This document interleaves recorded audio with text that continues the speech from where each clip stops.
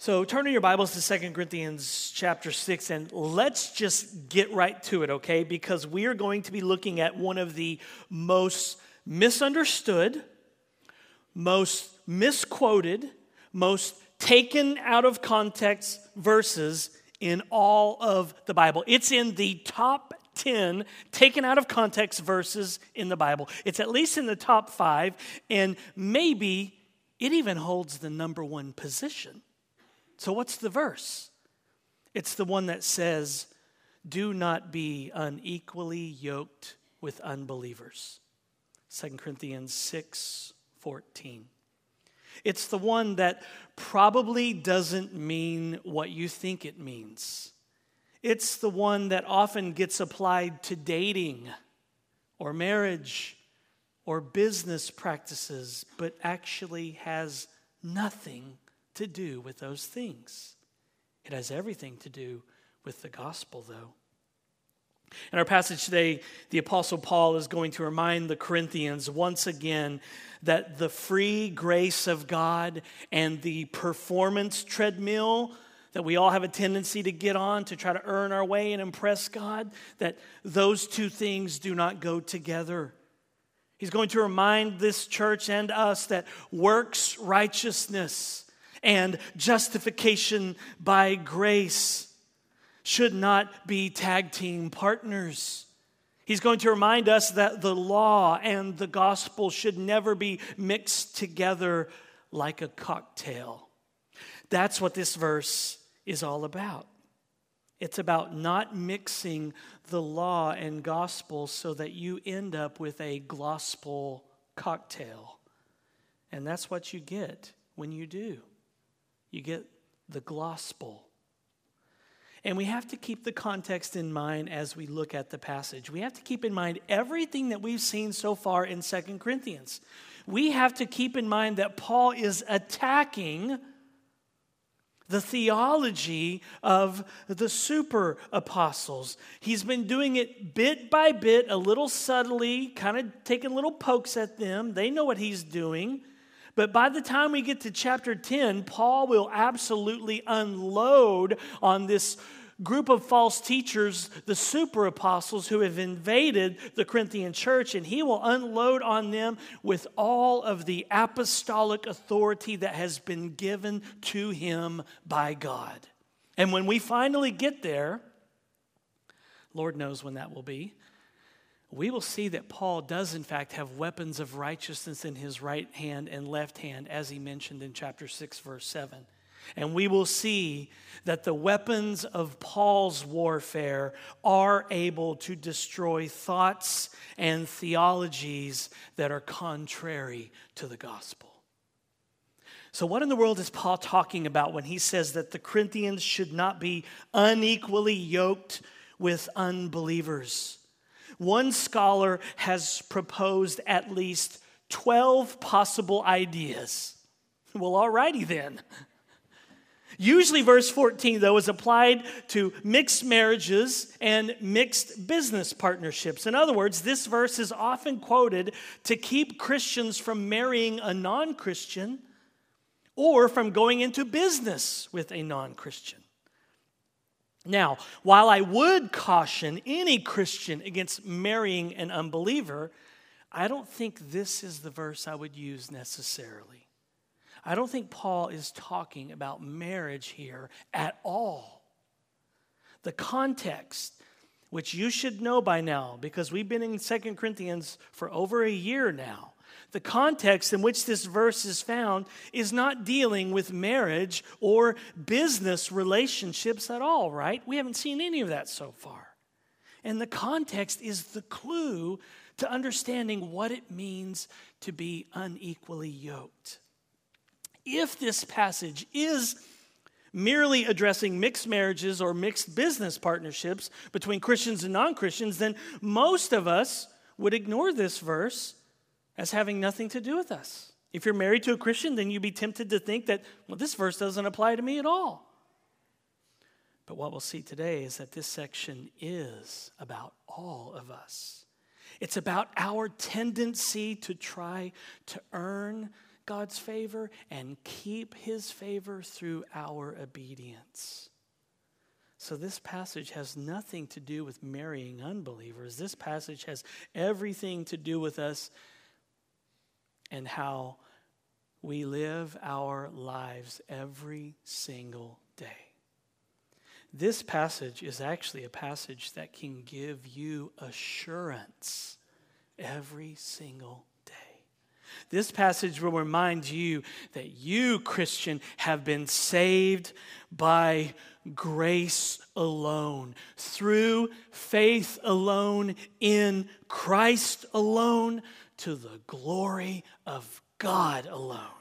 And that is the message that your heart needs to hear every single day of your life. And it's the message that you will hear forever in eternity as God shows us the wonders of his grace. We'll be reminded, I don't deserve to be here. And the only reason I'm here is because of grace alone, through faith alone, in Christ alone, to the glory of God alone. Actually, the passage before us today will tell us how to live a miserable life. So, if you woke up thinking, how can I live a miserable life today? I wonder if Pastor is going to tell me. Well, this passage is for you. Here's our big idea today. Want a miserable life? Mix law and gospel. If you want to live a miserable life as a disciple, mix God's law and his gospel. Mix what God calls you to do, mix that with what Jesus has already done for you. Shaken or stirred, whatever you prefer. You mix those and you'll be miserable. If you want to live a miserable life as a disciple, mix the commandments of the Bible with the good news. Mix the imperatives, the things that God does call you to do. Mix them with the indicatives, what Jesus has already done for you in Christ. If you mix law and gospel like a cocktail,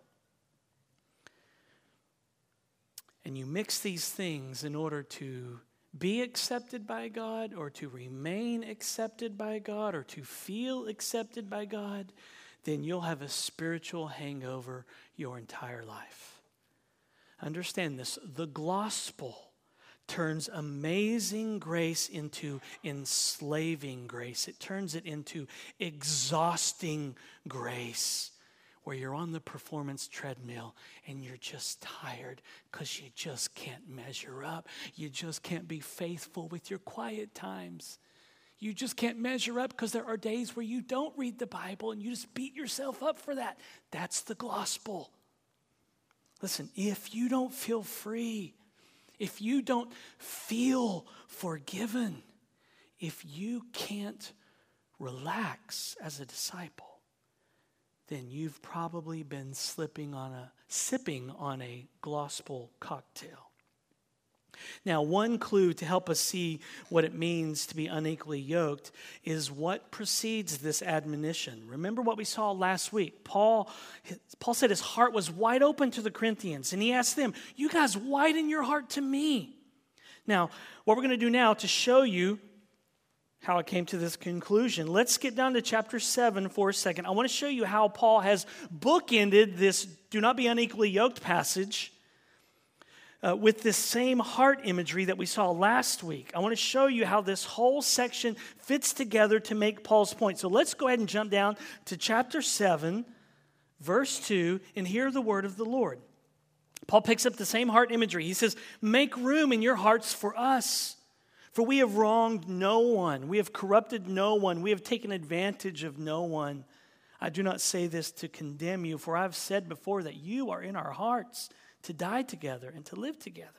So notice that Paul picks up where he left off in chapter 6, verse 13, by asking the Corinthians again to make room in your hearts, chapter 7, verse 2, and then by reiterating again that you are in our hearts, chapter 7, verse 3. So Paul has bookended this do not be unequally yoked passage with this heart imagery. The technical term is called a chiasm. It comes from the Greek letter chi, the X, and so it's a chiasm. It's where you have two or more similar points on the ends that are running parallel, with the main point being sandwiched in the middle. It's a theology sandwich. And here it looks like this in 2 Corinthians.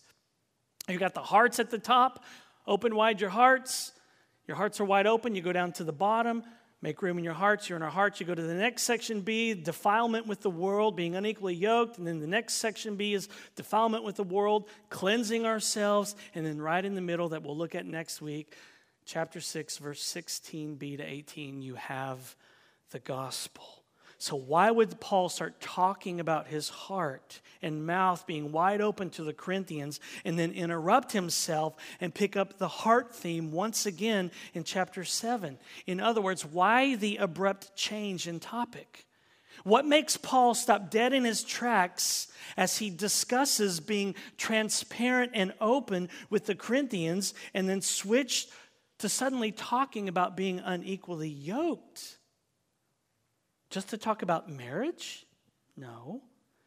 And so to answer this question is to solve the whole passage before us. The abruptness is his point. Now, let me explain. Let's see exactly what Paul says when he interrupts his train of thought. Let's start in verse 11 of chapter 6, remembering that the paragraph division is not intended to signal a new thought. So let's read it all together. 2 Corinthians chapter 6, verse 11. Hear the word of the Lord. We have spoken freely to you, Corinthians.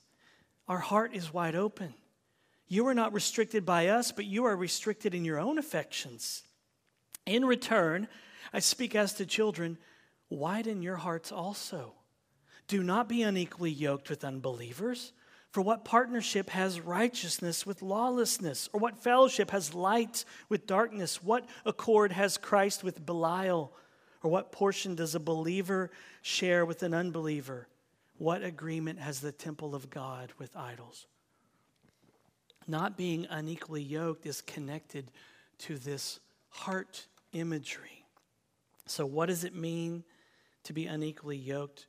What does that even mean? Well, Paul's alluding to two passages in the Old Testament, Deuteronomy chapter 22 and Leviticus chapter 19, which speak of yoking two animals together in order to plow a field. You wouldn't put an ox and a donkey together. They wouldn't work well together. It wouldn't be fair to either animal. It wouldn't be good for either animal. You must link two of the same animals, yoke them together so that they can work together at the same pace, plowing said field. That's the idea here. Paul is saying that you can't link truth and falsehood, can't yoke them together. You can't yoke Paul's theology with the super apostles' theology. That's what the Corinthians were doing. And that's what Paul means when he says, do not be unequally yoked. That's the context. And that's why I've mentioned the super apostles in every sermon for over a year. Because I knew this is where we're going. The Corinthians were hitched to Paul, a true apostle of Jesus Christ, by the will of God. And now many in this congregation had become hitched to the super apostles. So they were hearing in one ear, you better earn your way. You better keep the Mosaic law. You better get circumcised. You better obey all the food laws of the Old Testament. And then they're also hearing in the other ear, you were saved by grace alone, through faith in Christ alone, for the glory of God alone. Y'all are secure. It is finished. Jesus can't remember your sins. And they were hearing both of these things in their ears. That's what it means to be unequally yoked. It's to mix works righteousness and being justified by faith.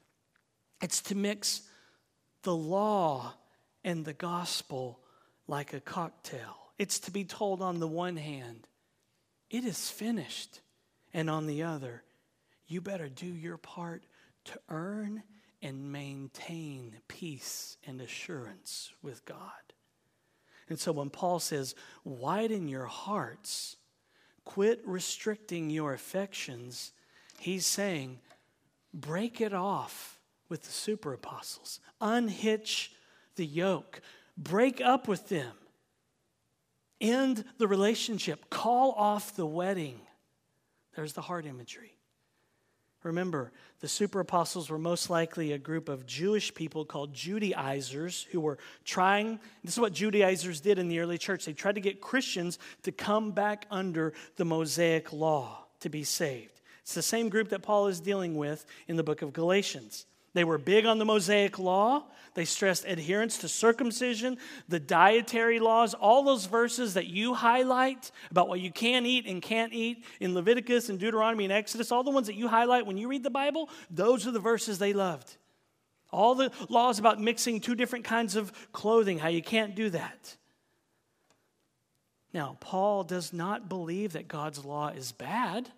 Paul loves Deuteronomy. He loves Exodus. He loves Leviticus. He tells us in Romans 7 that the law is good. The law was given to reveal our sin. And if it does its job, the law actually leads us to Jesus. As Puritan Samuel Bolton said, the law sends us to the gospel for our justification. The gospel sends us to the law to frame our way of life.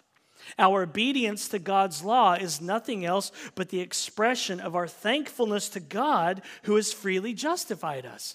So the law says you're a sinner, you need a Savior. You run to Jesus. He says, I declare you righteous, you're justified. And because you're justified, you're like, well, of course I want to obey God's law now. Not to earn His favor, not to get in His good graces. I'm already in His good graces. This is a response of gratitude. And so like the Heidelberg Catechism is laid out, you have guilt, and then grace, and then gratitude. So obedience is not bad as long as we aren't doing it in order to be accepted by God and to have peace with God. So here it is in a nutshell. The law tells us what we must do. The gospel tells us what Jesus has already done.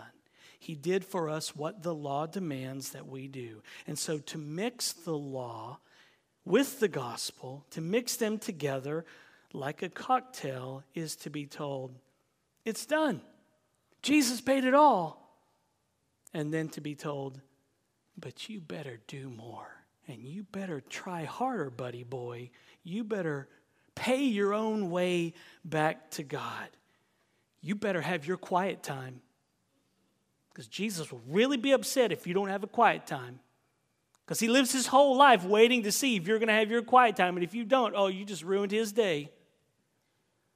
Or you better do this, or you better do that. That's a form of a man-made law that we put on ourselves. Let me ask you again. You want a miserable life? Mix law and gospel. To mix law and gospel is to be unequally yoked. To mix the law with the good news is like mixing a cocktail when grace is meant to be drunk straight. As Robert Capon said when he highlighted the exclusivity of God's grace in saving sinners. In this quote, he's talking about how Luther and others rediscovered the gospel during the Reformation and just how overwhelmed they were. He says the Reformation was a time when men went blind, staggering, drunk because they had discovered in the dusty basement of late medievalism a whole cellar full of 1,500-year-old, 200-proof grace of bottle after bottle of pure distillate of Scripture, one sip of which would convince anyone that God saves us single-handedly. The word of the gospel. After all those centuries of trying to lift yourself into heaven by worrying about the perfection of your bootstraps, suddenly turned out to be a flat announcement that the saved were home before they started. Grace has to be drunk straight. No water, no ice, and certainly no ginger ale.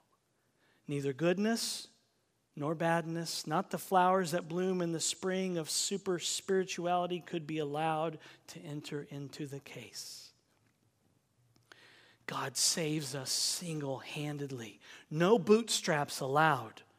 Grace has to be drunk straight. No ice, no ginger ale, just 200 proof grace. Just Christ crucified for sinners. Just God made him to be sin who knew no sin, so that in him we might become the righteousness of God. No mixing our good works at all. No saying, but Jesus, I have my quiet time, so don't you love me a little bit more? Because that guy never has his. I know he doesn't. But I have my quiet time, Jesus. Just free grace, drunk straight. That's what this passage is all about. And so Paul continues his argument by showing the reason why the Corinthians should not be unequally yoked to the super apostles. And he does that by asking a series of questions in verses 14 to 16. Look there. For what partnership has righteousness with lawlessness? Or what fellowship has light with darkness? Or what accord has Christ with Belial? Or what portion does a believer share with an unbeliever? What agreement has the temple of God with idols? And the obvious answer to all these questions is nothing. We have nothing in common with these things. Keep in mind, though, that Paul is now calling the super apostles out. He's calling them unbelievers. No more subtweeting. He's not subtweeting them on Twitter anymore. Paul is spelling it out clearly. They are unbelievers. They are not united to Christ. He's calling their teaching darkness. He's calling their works righteousness doctrine as coming from Belial. The name Belial is from the Hebrew word for worthlessness, which was another name for Satan or the devil.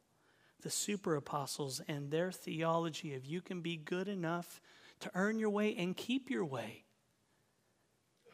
Paul says they're worthless. They're satanic, of the devil, darkness. So Paul is right to call them unbelievers. And that means that the Corinthians should have no business with these false teachers. They should not be yoked to them, unequally yoked to them. So this passage is not about Christians marrying unbelievers or Christians going into business with unbelievers. This passage is about refusing to have anything to do with works righteousness, earning your way to God, keeping your way with God, maintaining that relationship by any spiritual discipline that you do. Paul is saying, don't get on the performance treadmill and try to earn your way to God. Have nothing to do with that. Don't mix law and gospel like a cocktail. R.J. Gruen gives a recipe for mixing a Glawspel cocktail. He says that you need 1 ounce of Jesus, grace, and gospel talk, 2 ounces of do this, 2 ounces of try harder, and then for a garnish, lots of fruit. The more fruit, the better. And whatever you do, make sure to call it gospel-centered. Making Glawspel is simple and can be made easily by an amateur theologian. First, you need a little bit of law and a little bit of grace, and you need to start mixing those up. Being gospel-centered is actually popular in our evangelical subcultures, but what is often called gospel-centered is more accurately a well-mixed drink of Glawspel. It is the law disguised as gospel. It is something that people put their hope in, all the while having their consciences burdened by their own failures. Do you want to make some good Glawspel statements, he continues? Turn grace into something you do. Focus on the commands of Jesus. Love God, love others. Focus solely on the importance of the Christian being the embodiment of Christ in the world. Emphasize radical Christianity. Make sure the Christian is burdened with the call to live a radical missional lifestyle. And here's the key. Because none of those above statements are necessarily bad things. The commands of Jesus are good. Representing Christ to your neighbors is good. And living missionally is an important part of the Christian life. If you want to make the perfect Glawspel cocktail, call the law gospel. Make people think the gospel is something they need to do. Make people believe that the gospel is about their obedience instead of Christ's. The Glawspel cocktail is one of the most dangerous because people believe they are trusting the gospel while in reality their confidence rests in their own efforts and intentions. End quote. That's exactly what was happening at Corinth.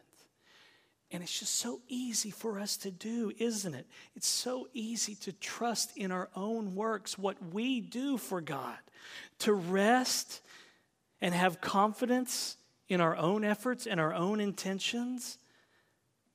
How easy it is to put our hope in and get peace and assurance from how much we read the Bible. To put our hope in and receive peace and assurance from how much we serve. To put hope in and receive peace and assurance from how much we give financially to some ministry or our church. To put our hope in and to get peace from and assurance from how much we pray. Or to put hope in and get peace from and assurance from how radical we are. Or to put our hope in and get peace and assurance from how missional we are. And it's very subtle because these are all good things. Let me repeat that so that you don't understand me and so that I don't get 1,000 emails this week. Those are good things, okay? Everybody hear that? Those are good things. Praying is good. Reading your Bible is good. Serving is good. Giving is good. Serving and being involved in missions is good. These are all good things, but when they become the focus of the Christian life and not Christ, then we're well on our way to mixing up and drinking a Glawspel cocktail. If we focus on those things, there are only two things that can happen. When you focus on, have you been faithful in your quiet time? Have you been praying enough? Have you been evangelizing enough? Two things always happen when you look away from Jesus and what he has done and you turn inward to your own spirituality, your own disciplines, whatever. Two things can happen. You're either full of pride. It's May 2nd. I'm still on my Bible reading plan. Well, you know what? Last year I thought I was a terrible Christian, but this year, 2021 is my year. Or you think about how much you pray. Or you think about, wow, man, I am evangelizing. Everywhere I go, I give away a tract and tell people about Jesus. So you know what? I'm a pretty good disciple. Or that's pride. Pride comes in. When you focus on what you do for Jesus, pride comes in. Or the other thing happens. You despair. Because you're like, I had good intentions in January, and I didn't even make it a week, and I already quit reading my Bible. And I don't pray as much as I should. And gosh, how many times did I have the opportunity to share the gospel this week with my coworkers, and I didn't do it? And then you just beat yourself up. So the inevitable options when you look inward to what you do is either pride or despair. But when you look outside of yourself and you're not subjective and you look out to the objective truth of Christ crucified for you, Jesus obeying for you, what you always end with is awe and wonder. And that awe and wonder will then make you go do all those good things. But if you get subjective and turn inward, it always either ends in pride or despair. And when you turn inward and get subjective, you begin drinking a Glawspel cocktail. When we make the focus of the Christian life what we do or what we don't do, and not what Jesus has done, then we're on our way to becoming a Glawspel bartender. We've become unequally yoked with works righteousness, which is exactly what the super apostles were peddling. So here's how you know that you have mixed law and gospel. And we all do this more than we want. Here's how you know that you've been preaching the gospel to yourself. If you live with a sort of vague, nagging sense of God's disapproval, then you're mixing a Glawspel cocktail. Do you ever wake up and just kind of have this vague sense that God is upset with you? Your default way of thinking about him is that he always has a frown on his face, or he's just kind of like, really? Maybe you think of him as like a grumpy dad. Then you're mixing law and gospel. Maybe you think he's always mad at you, always let down by you. If that's you, you need a straight shot of good news. If you feel burdened by your own failures, or if you feel good about yourself because of all that you do for God, then you're mixing a Glawspel cocktail. If your failures have you paralyzed, your lack of Bible reading, anybody feel that? Or your lack of prayer, you need to be set free. Or if you take pride in how radical you've been for Jesus, or how constantly missional you are, you have yoked yourself with something other than Jesus. Or if you kind of feel sheepish about bringing your needs to Jesus after you've really failed him, then you're mixing a Glawspel cocktail. Like when you blow it and you do that sin that you've repented of millions of times and you said, Jesus, that's it, never. I mean it this time, Jesus, for real. Not going back there. I swear, I promise you, I'm never going back there. Okay, Jesus? Hello? You do that? And you think, well, now I just promised him I'd never do it and I've done it. How can I go to him and say, Jesus, I really need you right now? If you feel that way, if you feel like you have to be in a probationary period, I promised I wouldn't do it, I went and did it, and now 2 hours. He'll cool down in 2 hours. If you feel like Jesus needs to put you in a timeout after you've sinned before you can come into his presence, then you're unequally yoked. If you think, I just sinned, how in the world can I ask him for anything? Then you're unequally yoked with some man-made law. Maybe you assume that you've sinned so many times that you have actually used up your credit of forgiveness.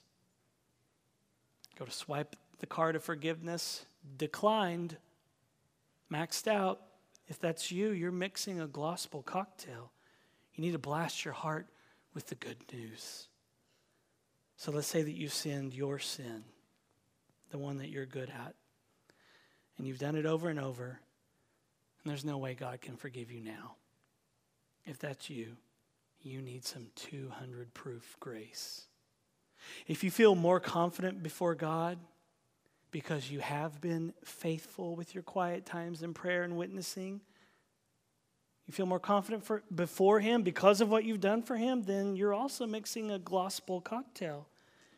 If you think that you get a speed pass right to God, not because of Jesus' performance, but because of yours, then you need to blast your heart with the gospel.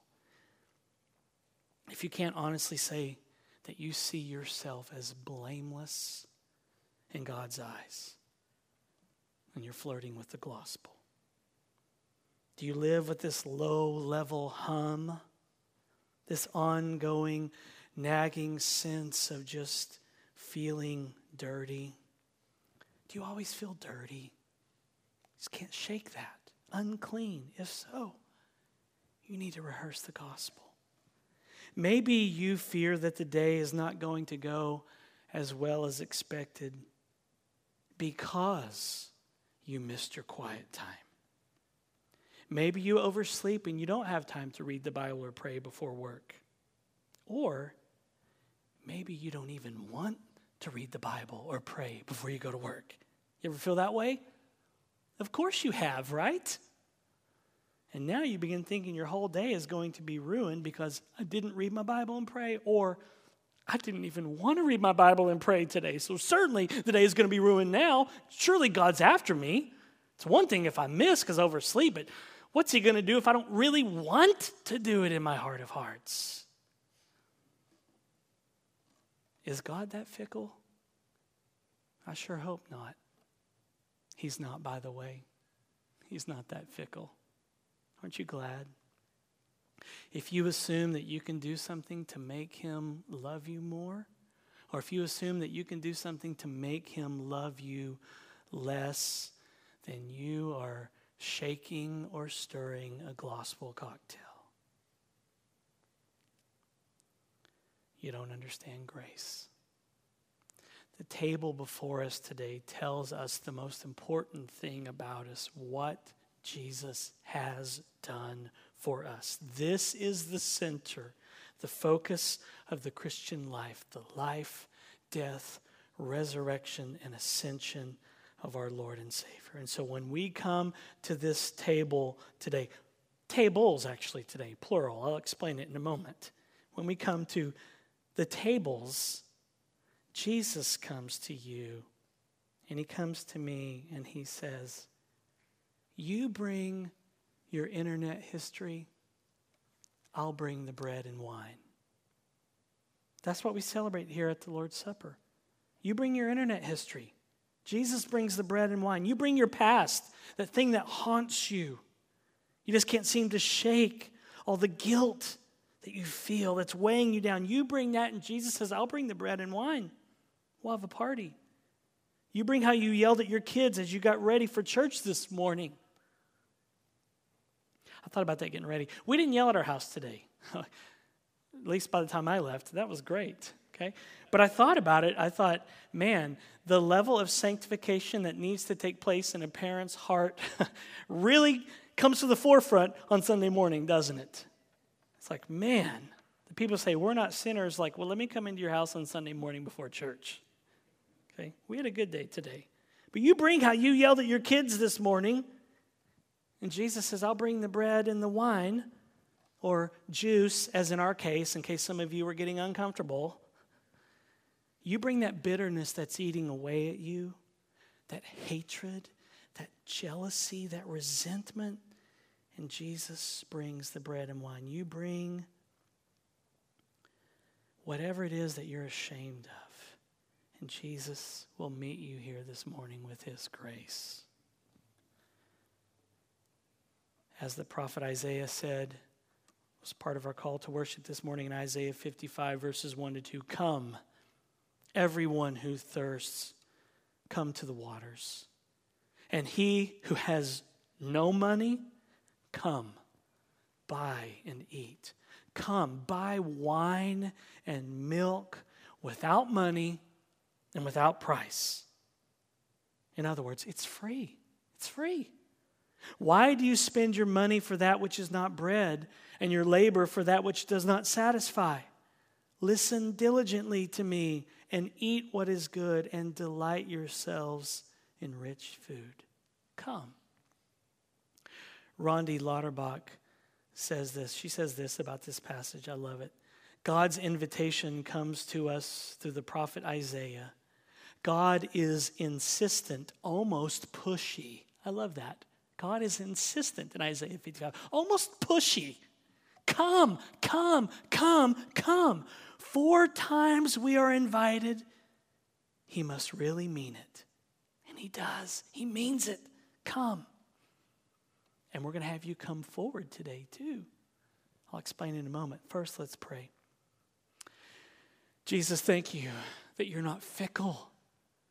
Oh, we have created this image of you in our minds, which is so antithetical to the truth of who you are, the truth of the gospel. Forgive us. Oh, forgive us for the pride we feel when we do things for you. Forgive us of the despair we feel when we don't do the things that we're supposed to do. May we not get subjective and look inward, Jesus. May we look outward to the objective truth of what you have done for us, and may that create awe and wonder and worship so that we go love you, so that we go love our neighbors. We need your Spirit to help us if we're to do this. We want to be free, Jesus, so we're going to take you up on your offer. You're a little pushy here, a little insistent in Isaiah 55. And so we're going to come to you this morning in faith, believing that you want us here at this table, that you want to meet us, that you want to assure us, forgive us, love us.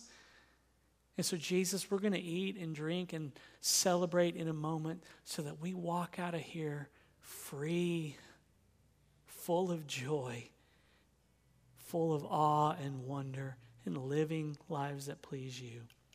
But we need your Spirit to help us. And we believe that the Spirit will. In Jesus' name we pray. Amen.